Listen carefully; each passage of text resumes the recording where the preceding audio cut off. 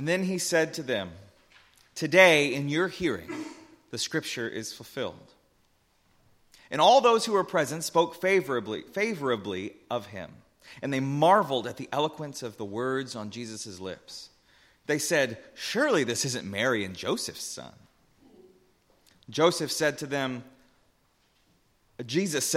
"Undoubtedly you'll quote me the proverb, 'Physician, heal yourself,' and say, 'Do here in your own country the things you did in Capernaum.' But the truth is, prophets never gain acceptance in their hometowns. The truth is, there were many women who were widowed in Israel in the days of Elijah, when the heavens remained closed for 3.5 years and a great famine spread over the land. But it was to none of these that Elijah was sent, but to a woman who had been widowed in Zarephath near Sidon. Recall, too, that there were many that had leprosy in Israel in the time of Elisha the prophet. Yet not one of these was cured except Naaman, and he was a Syrian." And at these words, the whole audience in the synagogue was filled with indignation. And they rose up and they dragged Jesus out of town, leading him to a cliff on which the city was built, with the intention of throwing him over the edge. But he moved straight through the crowd and walked away. This is one of our sacred stories. Thanks be to God.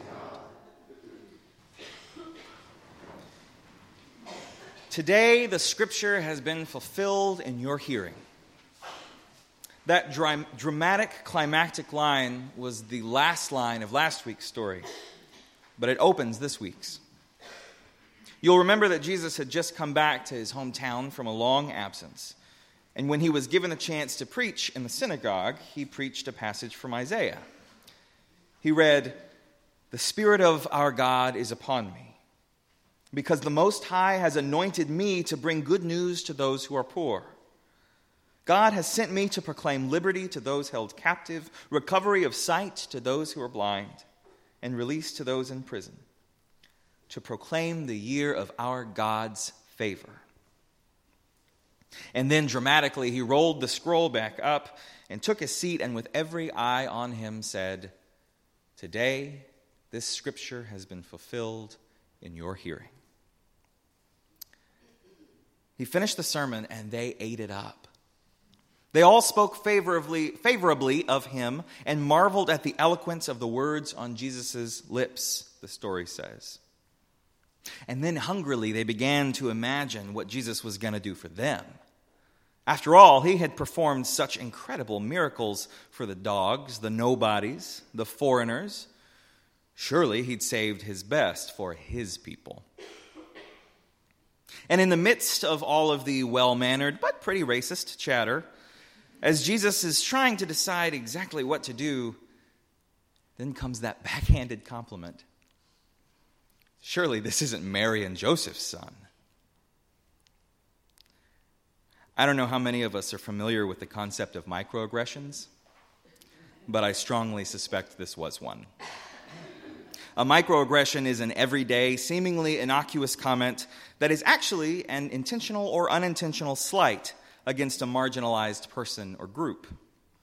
To a privileged person, it might sound like nothing, but to more vulnerable ears, it might pack the punch of a lifetime of shame and exclusion. It's a mask we use to make racism or sexism or heterosexism or any type of supremacy sound more normal. It can be something like asking a single mother what her husband does, or creating a special category to refer to someone as your gay friend. It can be something like saying, "No, where are you really from?"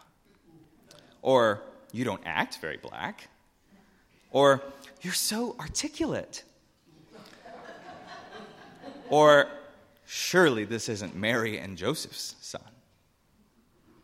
Mary with her questionable sexual history.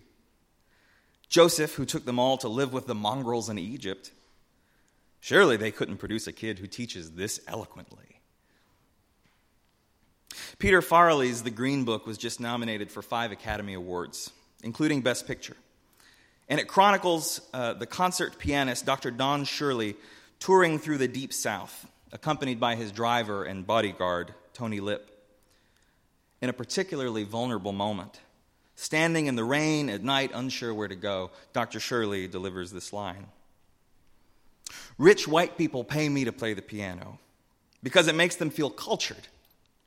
But as soon as I step off that stage, I go right back to being just another black guy to them because that is their true culture. Jesus has eyes tuned to see his people's true culture. And he decides it's time that they see it as well. No, friends, please sit back down, I can imagine him saying, because I don't think you hear me. And then Jesus chooses two stories to tell, two stories perfectly selected to ease the mask off of their true culture. And this is the real skill of a prophet, to craft the right story, the right protest, the right action that will unmask a moment and reveal it for what it really is. To look at it as God sees it. And once the mask is removed, then we can make the very difficult choice to embrace change and become better, or the easy and tempting choice to lash out at the prophet and try to get our mask back. Doctor, heal yourself. That's how the proverb goes, right? Jesus asked. And if I'm hearing you correctly, you're saying that you want me to do the things here in my own country that I did for the Gentiles across the border in Capernaum. Because after all, we are God's chosen people. They are not. Is that right? And maybe some of the bolder ones nodded along and said, Amen. Okay, Jesus went on. Well, I hear you, but I don't think you hear me. God is love. And you don't get to decide who is worthy of that love and who isn't. Uncomfortable silence. Think about the story of Elijah and the widow. The truth is, there were many women who were widowed in Israel in the days of Elijah, when the heavens were closed for 3.5 years and a great famine spread over all the land. And if you're right about how God works, then God would have sent Elijah to help them, but God didn't. God sent Elijah to a woman who had been widowed in Zarephath, near Sidon, a Gentile who didn't even follow God's law. Oh, and remember the story of Elisha and Naaman. There were lots of people with leprosy in Israel at the time of Elisha. And if you're right about God caring more about us than them, then God would have sent Elijah to heal us. But no one was cured except Naaman, a Syrian. I think that your sin is believing that you're somehow better than others, more entitled to respect, but the only difference between one of you and one of them is that you were born on this side of the Jordan and they were born on that side. So let's talk about this. I can hear Jesus' plea. But please don't insult me by just shaking my hand and saying, "Good sermon, Pastor, I really enjoyed it." You know, in Galatians, Paul writes about the fruits of the Spirit, how you can tell whether or not you're actually acting in accordance to God's Spirit. And people talk a lot about that, but not a lot of people talk about the fruits of the flesh, listed just a few verses away.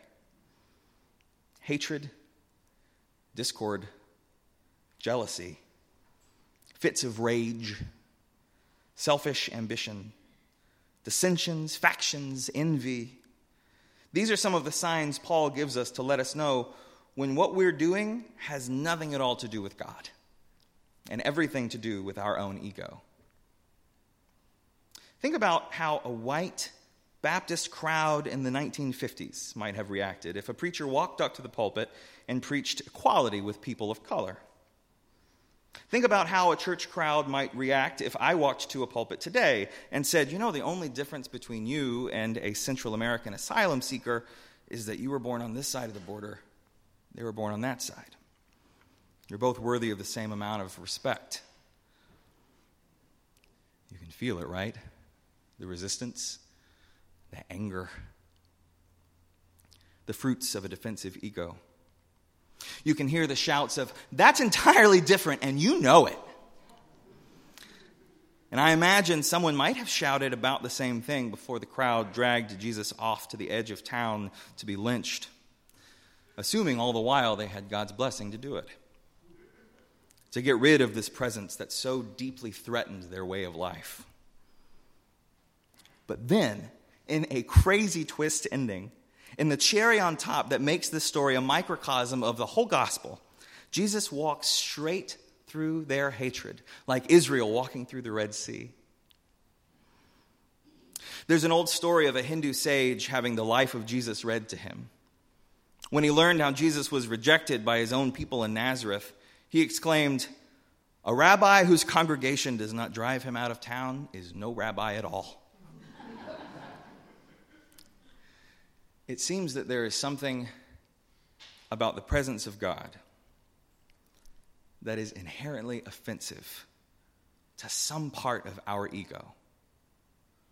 It unmasks some part of our true culture that we would really rather it not. The presence of the purest, most unconditional love will always illuminate that within us that is uncomfortable sharing that love with others. And when that happens, we'll usually respond in one of three ways. First, we might fight. We might get defensive. We get angry, we self-justify. We do whatever we can to avoid giving up whatever it is from keeping us from truly loving our neighbors as God does. We might claim we earned that wealth, we never oppressed anybody. One need only open up Facebook or Twitter to see what this looks like right now. Second, we might take flight. When faced with God's presence and a call to justice, we might change the subject at a dinner table. We might look away from that boy with nothing to eat and nowhere to sleep. We write off that woman's story as just a special case. We go to a different church where they would tell us what we'd rather hear. We don't talk about the fact that our contribution to climate change is responsible for 21 people freezing to death this week in the Midwest. We look away. Or third, and finally, we might become curious. We might open ourselves to vulnerably ask, why are we feeling this resistance? What is it within us being threatened? And then we can prayerfully take a step back and learn to be present and ask questions we might not like the answer to. How would the story have gone differently, I wonder, if the crowd hadn't fed on one another's tribal defensiveness? If they'd had the maturity to explore the third way and ask Jesus more questions, if they'd pushed back with their own experiences, considered what it was that was making them so anxious. I wonder if they would have recognized the ways that their nationalism, that their exclusive theology was hurting people, that it was separating them from the God of unconditional love. And if it had gone differently, how would we be telling this story today? Learning to recognize this resistance at the unmasking of our true culture is essential for our growth. It's how we can know that we are still seeking out God's presence and not just living in an echo chamber of self-justification. It is how we go about this work individually and as a community of becoming more like Christ. There are plenty of stories that Jesus could come in and share with us today that might spark a flicker of defensiveness, at least. Stories about how we manage wealth. Stories about how we connect with our neighbors, where our goods are sourced from. And that's good, and I pray that together we can learn to lean into these offensive places. But, these sacred stories, they speak a unique word to each unique set of ears that hears them. And it's my impression that alongside this challenge, for us, this story also speaks a deeply needed word of comfort. And that word is, when they drag you to the edge of a cliff, you're in good company. As I get to know this family more and more, I'm learning over and again that you're not strangers to the cliff, to the angry voices offended by your presence, and the rough hands forcing you out. When we began seriously considering our applications to these positions, I began reading Dr. Gaddy's book on Northminster's history, Coming Home. And I was struck by the pain that this community has experienced. Rejection and isolation at the hands of other churches and denominational bodies. And by the way that God has sustained you through these unlikely sources. And since we've gotten here, we've heard story after story from each of you about the groups that made it clear to you that some part of you, your questions, your politics, your theology, your gender, your sexuality, your friendships, some part of you made you unworthy and unwelcome in their space. And how you have found refuge in this family. I have witnessed firsthand the mean-spiritedness, the fruits of the flesh borne by those who claim to be the church of God. And until discovering this group, I really didn't think I wanted anything else to do with it. It's my impression that each of us is here because we have an idea of what it's like to be dragged to the edge of town. And again, if that is you, this story says, you're in good company. So, blessed are you, agent of God's presence, when they want to throw you off a cliff, or more likely here, into a very cold bayou, because you're in good company. Blessed are you when they find your embrace so offensively wide that they tell you that you no longer have a place among them. You're in good company. Blessed are you when they hate you because you want nothing to do with their true culture. You're in good company. And in the end, may God grant us the grace to move straight through the hatred of the crowd and walk away together. Amen.